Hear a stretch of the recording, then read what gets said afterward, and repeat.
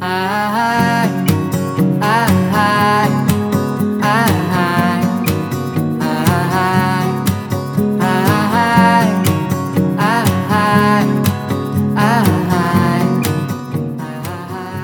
Hello, everyone, and welcome to a very special episode 25 of What's the Chakkar, where we will celebrate the best of Indian arts and culture in 2022. My name is Karan Madhok, and I'm the editor and co founder of The Chakkar. TheChakkar.com is an Indian arts review, a celebration of India's artistic creativity, where we publish writing on Indian music, film, literature, theatre, art, sports, and more. We also publish creative work like poetry, fiction, photography, original art, etc. In this episode, I will interview a number of guests on their favorite trends in music, literature, and film and TV from India and abroad from the year 2022. In conversation today with Shasta Vaishnav, Anurag Tagat, and Pratik Santaram, we will discuss books by Josie Joseph and Maggie O'Farrell, listen to music by the Anirudh Varma Collective, and look back at the second season of Panchayat. So strap in and let's get around the chakkar. So Shasta Vaishnav joins us back on the What's a Chakkar podcast, and we are doing our best of 2022. It's a very special episode where we want to talk about some of the best books we've read all year and sort Yeah. of crown our champions of the year. Now, both of us cheated a little bit because none of the books we have chosen were actually published this year. But I think we're just going to go with the books we read and enjoyed the most. Um, That's I picked The Silent Coup, A History of India's Deep State by Josie Joseph.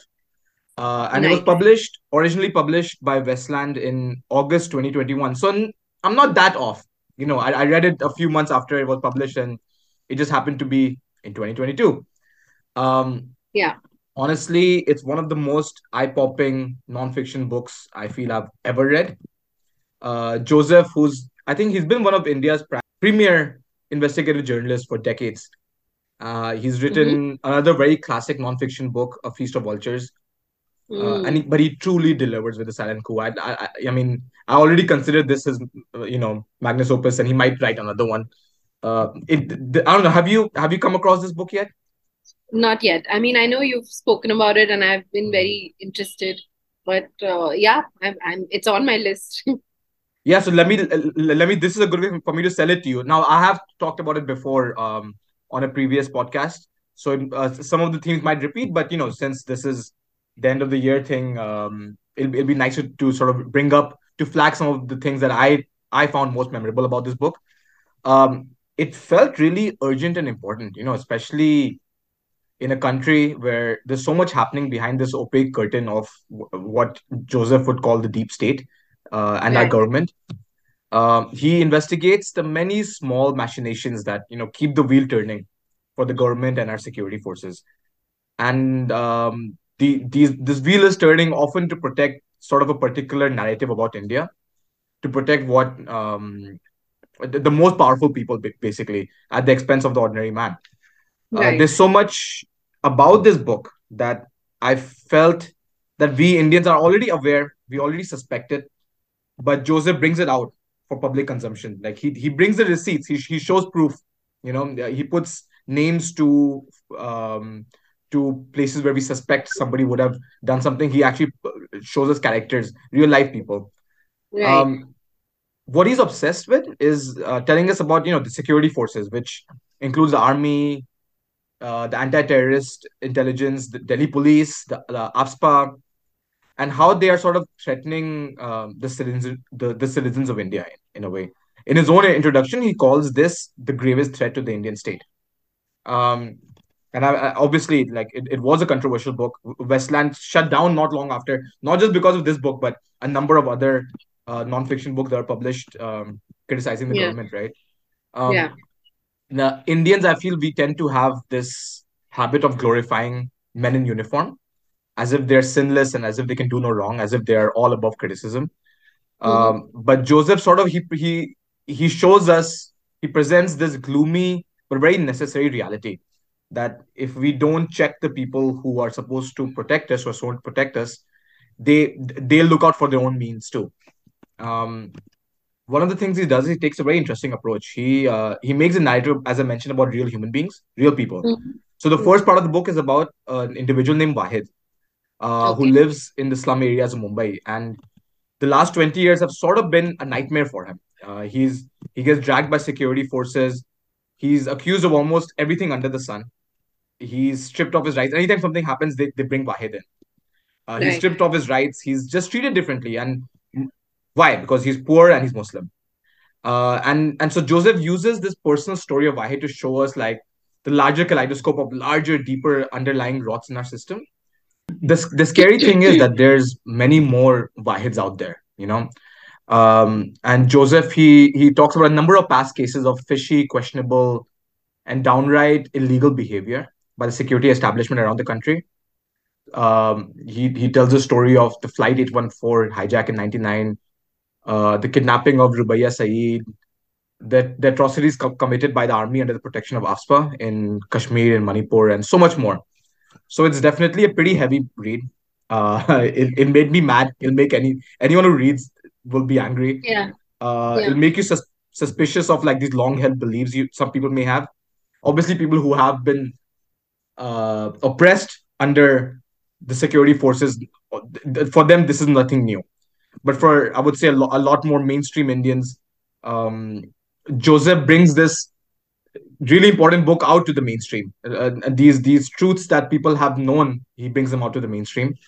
But you know what? It's also a delightful book. He writes so beautifully. He writes so delightfully, and I think at the end of the day, that's what a lot of people write these important nonfiction pieces for Frontline. They write these important nonfiction pieces for the Hindu, for a bunch of other journals around the country, but they don't get that same kind of narrative fluidity that actually takes for a reader of books who may not want to read nonfiction, who just wants to read great stories to ingest in that way. And I think that's what he does. He is a fantastic writer who's able to present this larger, bigger picture with very precise excellence. So for all that, this is my choice. This is crowning my favorite book of the year was Josie Joseph's The Silent Coup. Amazing. Is it a very graphic book, Karan? Because you're talking about atrocities committed and all of that. Is it very like difficult to get through in terms of the situations shown? It's not graphic in like a sensory visceral way, like they're not, but it's it's it's not difficult to get through because it is very well written, and there is a narrative. You wish to know what's going to happen to this character, and you're not just given referential points, you're told stories. Um but but it may be difficult to read because it makes you angry, because it's sort of it boils your blood up, and I think Because that's it's what, true. Yeah, because it's true. because it's true. Yeah. Yeah. Just an important book, and I feel that I feel every Indian should really read it. Every Indian that cares about democracy, who cares about the security forces, they should be reading it. No, definitely. I'm gonna put it on my list. I don't usually like books like this that make you upset, or but it's like then you can't run away from, you're living in this escapist Hmm. bubble, which is exactly what the people in power want, right? So yeah. Yeah, it was it was a tough choice for me to pick too. I really wanted to go with fiction, and there has been excellent fiction published in India this year. But when I was reflecting on this a few days ago, I realized, the way I judge excellence in any art is how, like does it haunt me in a good or a bad way, months later. And I mean, I'll see a really good film and it'll haunt me months, years later, right? So that's how I felt about this. I felt this book haunted me in a good way, months and months after I finished reading. Wow, that's a good way to sell it. As in, yeah, I'm definitely sold. So what's been haunting you? What haunted you the most in 2022? So good question. Yeah, Karan. It's been a good year of reading. It could Hmm. have been better. It could have been better. I This year I read four Indian authors, four female Indian authors. Hmm. No, three female Indian authors, one male, and I really really enjoyed all of them. Desperately Seeking Shah Rukh, No Presents Please. We've talked about them in the last Yeah. few. Yeah. I think it between when I was choosing my favorite, the toss up was between this Omani book called Celestial Bodies, which I absolutely loved. Um, and this book of essays by Maggie O'Farrell called I Am. So when you say a book that you remember, that really when you talk about a book like that, it's this one Hmm. because I feel like when I read, um, there are very few books that inspire me to write, and I feel like this one is one of those because I can see her process and I can see why this book is so readable and so well written, and then I can see myself maybe doing something like this. So this is Hmm. probably why I love this book so much. But I think even somebody who's not an aspiring writer would love this book because it's so simple. The concept is so simple. It's 17 brushes with death. And it's not even near death experiences because you can't have 17 near death experiences. It's just brushes with death. And Hmm. it's such an interesting way to tell a story, to tell the boring story of your life, which nobody wants to know actually. Hmm. But if you really do want to write about it and make it interesting, this is possibly the most interesting way, you know. And I've read many books of essays, and this is probably the most engaging one. Durga Chubose's book is a close second, Too Much and Not the More. But this one Hmm. is very, very engaging as well because each essay is uh, each essay starts with one body part. Like I don't know if you can see, Hmm. but like spine, legs, liver, spleen, or like one body part like circulatory system. And then each essay will go on to sort of, so that's the part that had the brush with death, and Yeah. then sort of want to and some of them are so simple. It's as simple as walking on a road and almost being run over. Like so many of us, when we walk on the road, we're like this close to a truck Yeah. or something, and it's like, oh God. So some of them are like as simple as that, and some of them are much more serious, where she's like battling with long-term illnesses, or like she almost gets raped and murdered, or she almost drowns a couple of times. So they're much more serious. But the way she's Hmm. written, and she's also woven her whole life into these essays, like so, right from childhood to now. So a very nice way of writing about one's life. So I think Yeah. that's why this really stood out because I actually remembered most of the essays. I remember Hmm. most of the things that happened to her, and I was actually thinking it was similar with No Presents Please also of Jayant Kaikani's stories about Mumbai, that I do remember many of them, like many of them stand out. And I think that's the mark of a good novel, right? When something haunts you, like you said, Yeah. when something stays with you. But I chose the book of essays because essays are closer to my heart as Hmm. personally. Yeah. So, but I think definitely, and Maggie O'Farrell, by the way, has published a fabulous book this year, The Marriage Hmm. Portrait. It's on my list, and apparently people who read it are like it's so relatable, and it's like she's taken our own experiences and put them on paper and stuff like that. So yeah, found a really good new author with this book, Yeah. which I absolutely love. And it's a fairly easy quick read, so I would say even people who don't read regularly can will really enjoy this one. So yeah, that's my Ye- book of 22. Yeah, I remember you talking about this a few months ago when you had first read it. Yeah, And I was just taken aback by how creative this her idea is. Like, you were right in saying, you know, a lot of people can write memoirs, a lot of people tell their life story, but why would anyone want to read your life story? Because if it's just a simple narrative, we have seen that told in so many ways before. And I correct. think her approach of making it about brushes with death, and here's my life in brushes with death, is such a cool way of approaching it, and it's such a nice little hook that Yeah, no absolutely. matter, even if you don't care about her life, you will care about these 17 brushes with death. and Yes, uh, and you're completely right, like how I understand how something like this can be inspiring to anyone to go out and write something about themselves, because it pushes you to be creative too. It pushes you to think outside the box, to find something different about the world, right? And I think I mentioned also that if we were writing this book in India, it'd be probably 1700 brushes with death, because exactly. just to walk down the street there's But that's what I was thinking. Like, it looks like, oh my God, she's had so many. But if you look at any of our lives through this Mhm. lens, Mhm. it's probably it holds true for anyone who's lived like Mhm. 38, 39 years on this planet. It holds. We've all been through surgeries and accidents and this and that and whatever, right? So we can, if you Mhm. look at it through that lens, we've all had, so she found that hook basically, Hmm. she forces you to also look at your own life and maybe appreciate it in a different way. Yeah, yeah. Yeah, so I really enjoyed this. Well, thank you so much for sharing that, Shasta. Obviously, this is a book that's done really well. People have talked about it for years, and deserves to be one of our books of the year. So, thanks again for Yay. sharing, and I hope 2023 brings us a lot more great literature, a lot many more great books. I agree. I can't wait. And I really want to, my challenge is to read 23 books at least in 2023. I know that Okay, doesn't sound like much, but I really need to make it happen. I'm rushing for the 22nd book in 2022. okay, fantastic. All right, Shasta, thank you so much for joining today.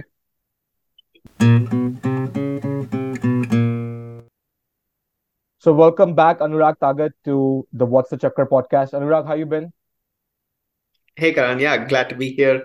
And yeah, it's good. It's been going good. Obviously, a lot of year-end stuff that's happening this time around this month. And in addition to that, always every now and then there's like a surprise release that you have to divert all your attention to, or something like that. And over and above that, the festivals, of course, that are happening, the shows that are happening.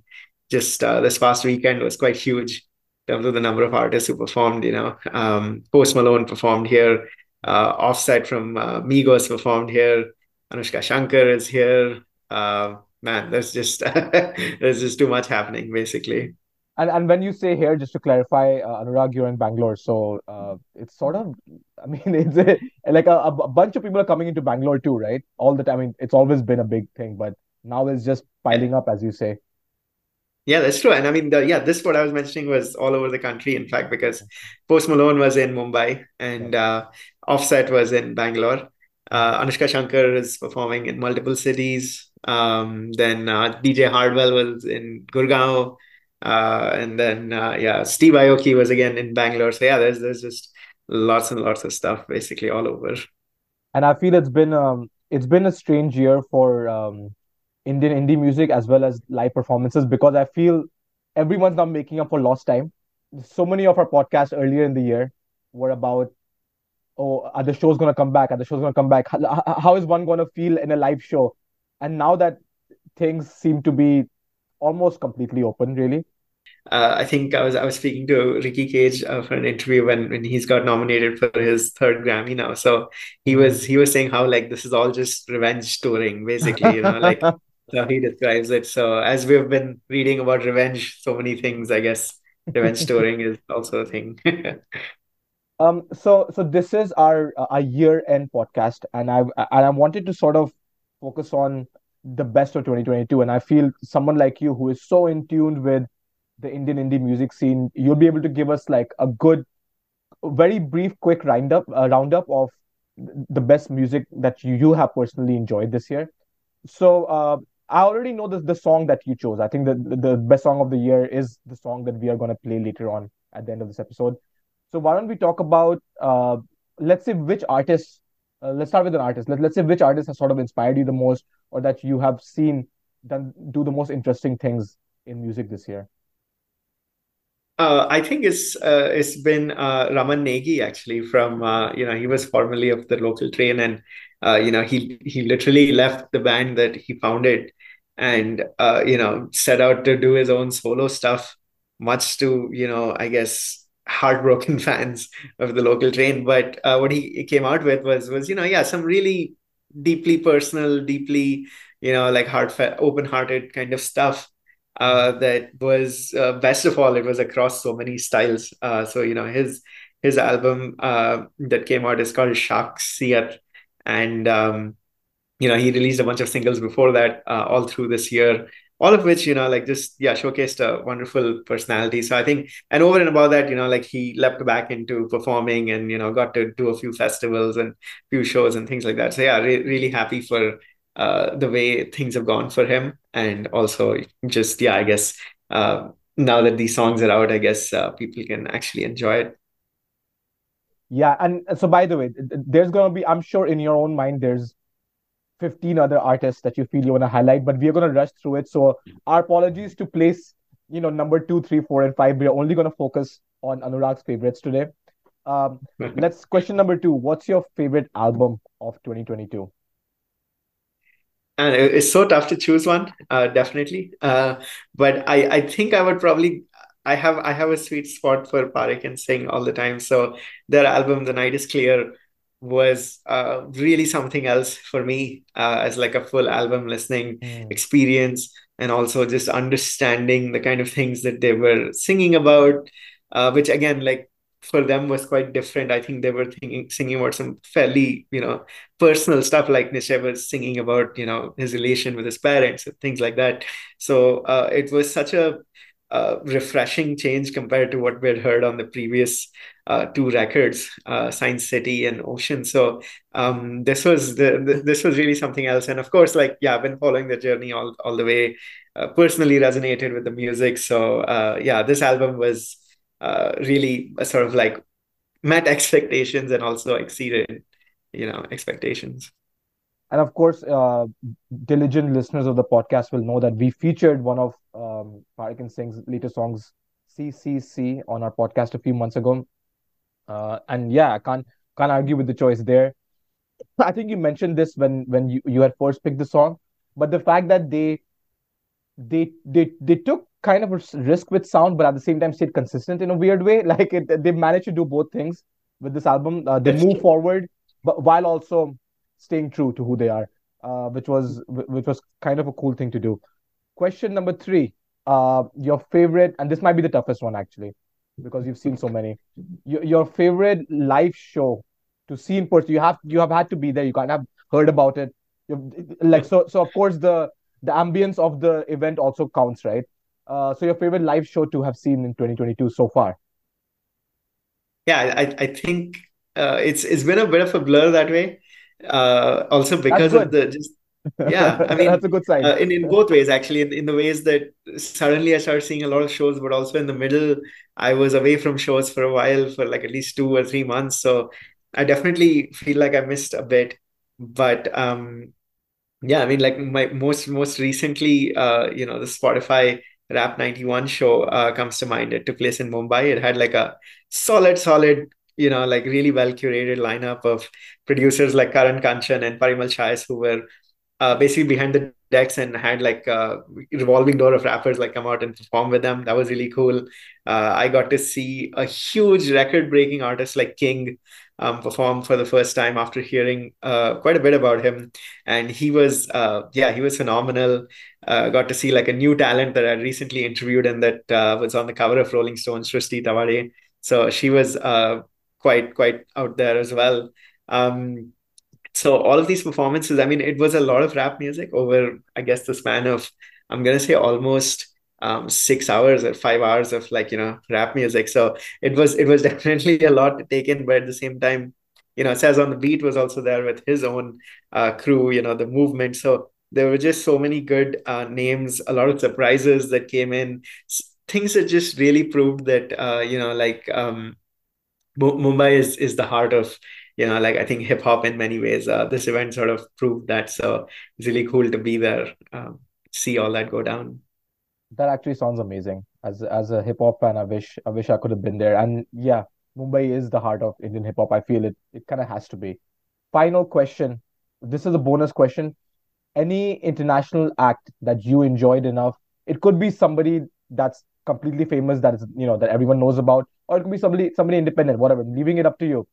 An international act that you would recommend to our listeners that they check out their album, their music this year. Right. I mean, personally, like my tastes often revolve around heavy music.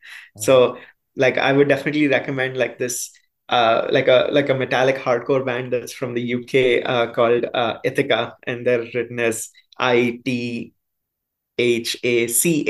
So yeah, Ithaca from the UK, which yeah, like really cool, like just really slamming like hardcore kind of stuff, metal, which is, I think, very cathartic basically. And I think that's what I always try to look out for in heavy music or in just in all music. So these folks really like run through it quite well. This is their second album. It's called They Fear Us. And yeah, it was a great album. Can't recommend all their music enough, honestly, to everybody. Mm-hmm. That's awesome, Anurag. Thank you for humoring me, and I threw these questions at you last minute. Now, of course, Yeah. let's close up with our song of the year, really. And so you recommended the Homecoming album by the Anirudh Verma Collective, and I decided to go with the actual title song of this album, Homecoming itself, which is this 8 minute long sort of beautiful Hindustani slash fusion slash a bunch of different things, epic saga of a song. Uh, so why don't you introduce me to Anirudh Verma Collective, and why this particular album, why this song resonated with you so much this year? Yeah, definitely. I think I've been following Anil Verma's work like for a few years ever since he wrote into me and started sharing his albums. I think right around the time his first album came out, he was performing a lot in New Delhi, basically, and I think that still remains his strong point that he can really pull together these huge ensemble shows, in Delhi. I think along the way, what I've seen is, just his choice in sort of like collaborators or just the artists that he chooses to work with. They're really exceptional, and he himself, as a pianist, as a keyboardist, as like as a composer, he has a sense of, I think, finding something refreshing in Indian classical music that Mhm. I think is very, reassuring to know where we are right now. It's a certain kind of fusion that say folks like Advaita used to like really be known for, and I think now like he's sort of taken it a step ahead by making it even more grandiose, by making it even more lush and just emotional, and also sort of once in a while like flittering across styles and working with people like Darshan Doshi, for example, on this album, which was is quite kick-ass. He's worked with Abhay Sharma, who is like an excellent saxophonist from the Revisit project. So and Homecoming itself is, as you said, like it's just I think the piano riff that sort of like goes into this is really something. Just out of that melody, like everything that's constructed around it, it really draws you in, right? The collaboration part of this is what I find super interesting, because it's one thing to be a great individual composer and a great individual artist in any field, but to then kind of get greats of other fields, and then you're leading them but you're working with them, and I think that balance, that takes something completely different from an artist, which most, I mean, I don't think a lot of artists have that, because it takes both art and leadership, or both art and sort of like person skills, and these skills of collaborative skills. So it was fascinating to me how cohesive the song sounded, despite the fact that it, as you mentioned, it involves so many different people. It sounds like this particular group of people have been together forever, but it seems like they have, he flirts with different musicians all the time, right? Yeah, absolutely. I mean, this album itself, like, it's definitely also among my like top 10 albums, Indian albums this year, just because of the sheer range of everything. And, I think a lot of people will accuse like these sort of fusion artists to be very indulgent. And, but I would say that that's exactly what makes it so beautiful, that they really don't give a damn about whether the song is 9 minutes, 7 minutes, 6 minutes, whatever, like they really just get into it and let each artist like really shine in their own way and also come together as a collective. So um it's such like an accessible piece of music as well, which is I think like really important for like Indian independent music in general. Like I feel like along the way the dominant styles aren't always accessible, so an album like Homecoming, especially, and this title track as well, and all the tracks on it are things that you can play that I think can be enjoyed by everybody in all kinds of settings, which makes me even more eager to, hopefully get to see him live someday. So, here's hoping that, on the back of this album, as well as all the work that he's done so far, that, yeah, he can really perform either around India or like, even the world, really.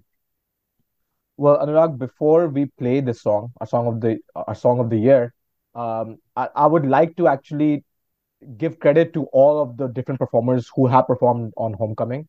So I mean, it was composed by Anirudh Verma and Pratik Narasimha, written by Pratik Narasimha, and Anirudh did the piano arrangement and music direction. Now, a long list is coming up. Be warned. This includes the vocals, the instruments, which is guitar, sitar, flute, the drums, tabla, the choir. This includes Pratik Narasimha, Kavya Singh, Santur Kundu, Saptak Chatterjee, Astha Mandal, Gatha Akash Kamini, Abhishek Mittal, Shrikant Biswakarma, Soumitra Thakur, Rohit Prasanna, Dimple Kumar, Avilion Giles Vaz, Varun Rajasekharan, Saptak Sharma, Madhur Chaudhary, Anmol Kumar, Gatha Akash Kamini, Anushri Mahindra, Athira Gopi, Shraddha Shri, Santur Kundu again here, Aramol Rajendra Babu, Arjun Pandey, Chayan Bhardwaj, Adarsh Saxena, Bhakti Kalidhar, Vidishi Sharma, and Kavya Mohan. I think I already mentioned Wow. her, but she was also mentioned a second time. Yeah, so Yeah. as you said, just a huge collection of excellent, and I'm sure astute listeners of Indian classical music will recognize a number of those names that I just said. Yeah, Um, even Indian artists actually. Saptak Chatterjee is an exceptional vocalist and composer, and he's had his own actually like really cool fusion album come out this year as well. Aina. So yeah, I would definitely recommend people check that out as well. well, Anurag, thank you so much for giving me your time, and thank you for sharing your choices. So before I let you go and before we play the song, one last sort of sneaky bonus question is: what are you looking forward to most for 2023 in terms of a show or an album or anything? Any early drop for the next year? Any preview of what we should look forward to? I would say that I'm definitely looking forward to Lollapalooza India. That's going to be one of the biggest sort of things to happen.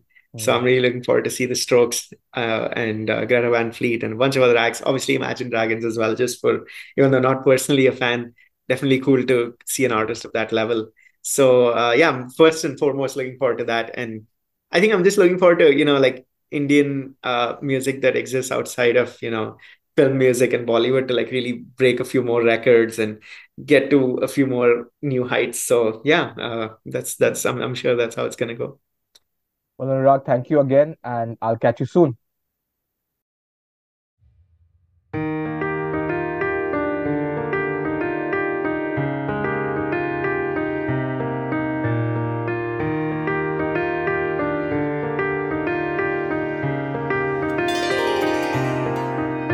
छोटी सी मेरी दुनिया, छोटा सा ये जहां। छोटी सी मेरी दुनिया, छोटा सा ये जहां। कितनों के सपनों को लेकर हूँ मैं चला। कितनों के सपनों को लेकर हूँ मैं चला। डर है कि छूटे ना कोई सपना तेरा मेरा। डर है कि छूटे ना कोई सपना तेरा मेरा। छोटी सी मेरी दुनिया, छोटा सा है जहां। कितनों के सपनों को लेकर हूँ मैं चला। डर है कि छूटे ना कोई सपना तेरा मेरा। डर है कि छूटे ना कोई सपना तेरा मेरा।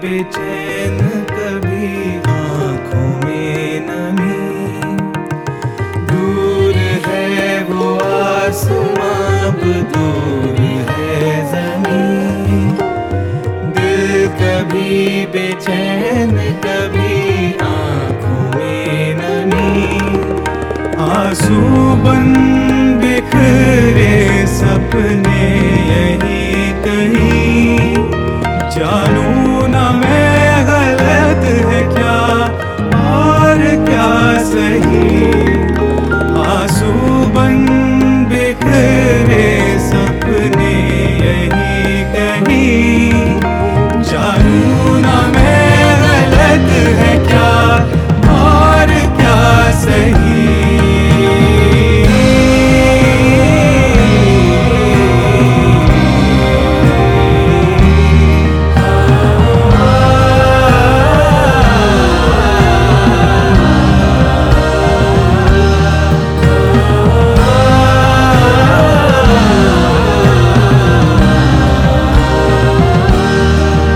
सपनों का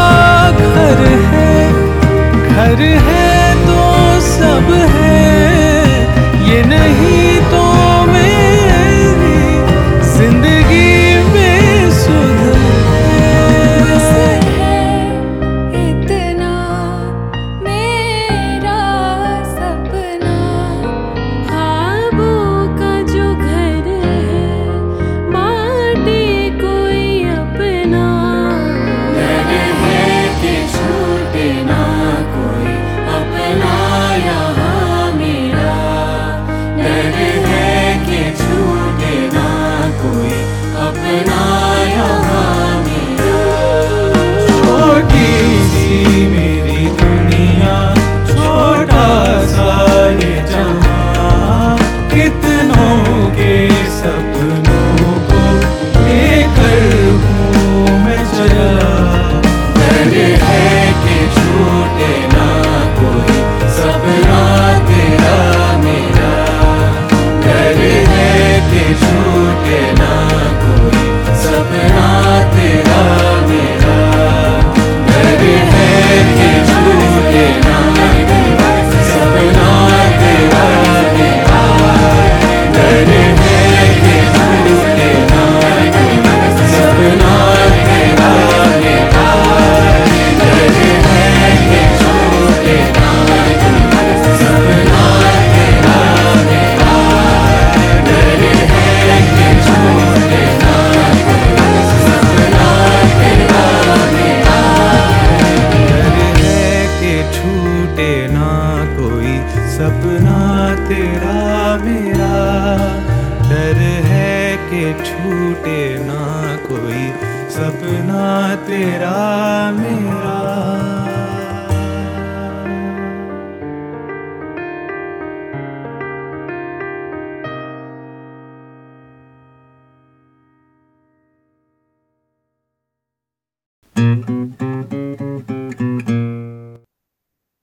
Pratik Santram joins us to round up our best of 2022 episode.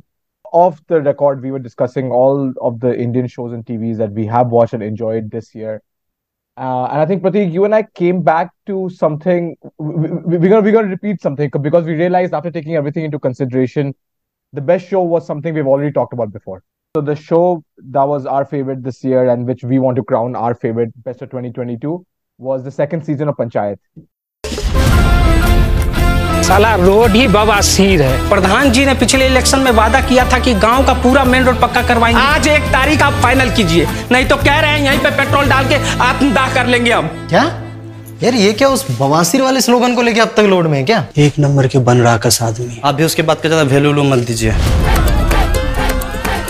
खेल खेल रहा है ना भूषण, दिखाते हैं उसको खेल। तुम पॉलिटिक्स समझ नहीं रही हो। दर्द तेरे बांट लो सैया। Now, we spoke about Panchayat about 4 or 5 months ago when it first came out. It's comedy drama written by Chandan Kumar and directed by Deepak Kumar Mishra, produced by TVF, The Viral Fever. It would be unfair to say it took the country by storm because it's not that kind of a viral show. It's kind of like a show that you find on your own time and you realize, oh wow, this was actually really great, and you recommend to your friends. So it's one of those like sneaky popular shows. The first season got great acclaim a couple of years ago. And so for them to follow it up with the second season that, I felt was actually stronger than the first one. And I feel we can give the spoiler now. Enough time has passed. With the way the second season ended, kind of added a new sort of complexity to the show. But before we talk about that, I'll just describe Panchayat for those who haven't seen it. It's a story of Abhishek Tripathi, who's played by Jitendra Kumar. And he's an ambitious engineering graduate who finds himself in this unfamiliar rural setting. He's from the city, he has to go to the village. All his other fellow graduates, they're getting placed in these high salary jobs in the big cities. Some are going abroad, they're earning six-figure salaries. And so Abhishek is now the filter through which which are the audience, and we are the outsiders to the rural setting as well, and we see this drama unfold in Indian village life. But one of the things the show does is that instead of sort of casting this conventional judgmental eye of, oh, village life will be simple, we are taken to this village. The village's name is Fulera, and in Fulera, Abhishek is sort of, he's not just judging it; he's actually part of the local complexities and characteristics. He takes us into this world which is taking small incremental steps towards social change, but we see these incremental steps through a very inclusive eye. It's not casting, as I mentioned, this eye of us and them. It's not making the difference between city and rural. It puts a city person in the rural situation and says, now deal with it. Like, see how life actually unfolds. So now that, since we last spoke about Panchayat, Pratik, some time has passed. In hindsight, have there been other different new ideas that you sort of thought about this show since? I was just going to say that I think we briefly spoke about it, but like because time has passed and you can actually look at the entire like storyline, you're right. It's not so they could have done so much with it. Which if somebody told me what the story, what the show was about, the way my mind would have worked, it's going to be a scandal. There's going to be something big. There's going to be something huge that's going on. And yes, there is a story arc that's throughout the episodes, but it's never like it never gets too unbelievable. And more importantly, it never, and even with like just, it shows a lot of daily life in the village, but it never gets boring. It's always entertaining. It's never preachy. It's never like you said, it's never an us versus them or a village versus city kind of setting. It actually stays away from all the stereotypes or all those tropes that it could have become and actually would have become if it not been like helmed really well. And even though in season 2 there is a kind of a big bad, but he's not always there. He's not like a looming figure, and it's really very very emotional by the end of it. I think the last 15 minutes of the show are really really emotional, which I think we'll talk about in a bit. But at the same time, it never ceases to be entertaining, never ceases to be funny, and at another level, it never takes things lightly as well. Like there are real problems that these people are facing, and some of it is funny, of course, but it also shows that village problems. A lot of times we tend to like laugh at them, or they're just for comedic value, and it's not that. They are regular people with regular problems. Yeah, it's just a lot of times it's different from what we experience in the cities, at least. One of the great points you brought up was the fact that it's resisting stereotype, and it's sort of finding the joy and the comedy and the drama in everyday life. Because I feel that as I was watching this, there are serious issues behind every villager's livelihood. There's issues of open defecation. There's issues of proper roads that lead to the village that might help with economic opportunities. There's issues of corruption. There's issues of debt. So I think if they really wanted to, then it would just be a sad, depressing show because people go through serious stuff. But they show the real side because the Indian mentality often is to sort of when there is so much drama in your life, you can just go on day to day live every day as you have to live it, and find the humor and find the comedy and find the camaraderie in every day. Yeah. So I really enjoyed that decision by this show, and the fact that these larger issues were always there, but they were dealt with a light touch, and it was a very realistic light touch because I mean, if you stop and think about it, almost all of us can have larger issues to then press down upon our lives, but we are not thinking about them all day. We are going with our lives, and we are dealing with each hurdle as it comes along. So I think that was a really great decision taken by the show, and especially in the character of Abhishek, who sort of goes from being this person, like the arc used to be, will Abhishek be comfortable in the village in the first season? Yeah. And now the second season arc is, well, Abhishek is now part of the village, and here are the things that he's dealing with as a somewhat outsider. Even the potential love story of Abhishek and Rinky is just, Yeah. it's not forced upon anybody.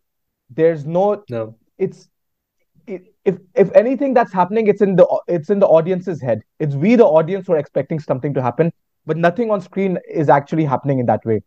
So I think I really enjoyed that. As I mentioned, it dove into the heaviest topics with light humor, and just looked at the absurdity of life. So some of those scenes were, I took a notes about some of those sort of important moments when the DM visits to see if the village is free of open defecation, and they're trying to stop this one person from taking a shit outside in the farms. I think that was my personal favorite scene in Indian TV all year. It was so hilarious. There was a scene of the one protest, the driver of the anti-alcohol car, who himself gets drunk. Who's drunk himself? Yeah, who's drunk himself, and then but ends up being this really wise influence on Abhishek. There's that wedding engagement that's endangered over a restaurant mix-up, where both sides had too much of an ego so there's these little things, but because the characters are so well developed, these scenes become really memorable, because I'm sure as I'm saying this, they're rushing back to you now as well. Yeah. And I think you're right. Like, we know it at some level, especially like people, we spoke about this last time also, but people who are from like the general area, and we might not have like experienced it a whole lot of times, but we know this exists. We know people who've been through this. We've probably attended that one wedding, like the one scene where his office is used as a for the groom side of the family. They have to basically sit in his office, and they take his favorite chair. I think that's on the first. His favorite chair, and I think that's where it got like where it was like deep as well as, but it's again, as I said, still entertaining, was that the whole chair issue. And then they take that chair, and that chair kind of becomes a symbol of power. I think that, and in fact, I think that was my favorite episode, where the groom's family comes and just stays there. Because it also has like, I think, 2 or 3 meme-worthy moments. There are a lot of meme-worthy moments from this show. And I think that's another sign of knowing how something became something went viral, but in a different way. When a lot of people online are sort of making references to the show. So let's talk about the ending. We didn't speak about the ending last time. We didn't want to spoil it, but enough time has passed. By the very end of the season, the show takes its first actually seriously dark turn when the character of Prahlad, who's played by Faisal Malik, who's one of the assistants to the Gram Pradhan in Fulera. His son passes away while stationed at the border. He's, I think, in some, whether it's a war or border skirmish, we're not exactly told. And his son dies, and he gets this. His son's body gets a hero's welcome back in the village. It shows this ending gives another opportunity for the female characters of the show to show their strength of Manju Devi, and it shows like their solidarity. Everyone comes together again. Because of this sort of tragedy that they can all sort of empathize with. So, could you have imagined this kind of twist coming in the show's tone? And did you feel that they handled the change of tone well? I think it was brilliant, because I think they handled it really well to start with. Because first of all, no, I did not see that coming at all. I thought it kind of because the storyline doesn't go towards that at all. There is no like foreboding. There's no warning that we get that this is going to happen, and it kind of made sense. But again, I like the fact that it happens like it would happen in real life, where there's no warning. It just comes. I mean, and we have. I mean, I'm sure all of us have been through that. That sudden shocking news that comes across over the phone. And I remember that scene where even till when he takes that phone call, I was like, no, it's got to be something else, because I think the mood in this was quite jovial. It was quite like, oh, it's coming to an end. It's going to end on a high note. It's going to end on a happy note. And you see his face change, and you think it's going to be probably like Abhishek has been transferred out or something, but keeps getting smaller, his face, and then you realize, oh no, this is much bigger than that. So I think it was handled really well. It was sprung upon us like bad news in real life would be sprung upon us, and just the performances. You're right. It takes a very dark turn, and it just gives depth to all the actors. But of course, Faisal Khan, I think, did such an amazing job in the last 5 minutes that he was there on screen. So yeah, I mean, I think it was really, really well done. I hope this doesn't become the template for it for season 3 though. Where it goes. I would still want to see like that kind of the kind of mood that it has been setting. But yeah, I think it was great. It was well done. I think I'll trust because if you remember, season 1 also ended with a different kind of cliffhanger. There was a romantic cliffhanger. It's the first time he sees Rinki. Yeah. And I think a lot of us assumed then that season 2 will be a love story between Rinki and Abhishek. But again, they don't really, as I mentioned, they don't really go into it. They are Rinki and Abhishek, more than a love story, they just seem to be there for each other as confidants, as young people who can sort of relate to each other in a different way. So my prediction would be that this, obviously this loss for Fazil will of course overshadow his personality for the next season. But in general, I feel that the show will continue with its tone, because just like in real life, life goes on. People lose other people, and they find other issues to sort of other roadblocks, other things to be happy about. And I feel that'll probably be my prediction for the next season. Pratik, anything else you want to add before we sort of tie the bow on our favorite show of the year, on Panchayat season 2? Nothing, man. I think I look forward to like watching. I hope Panchayat 3 comes out soon. Thank you, Pratik, so much for joining us, and I'll catch you in the new year.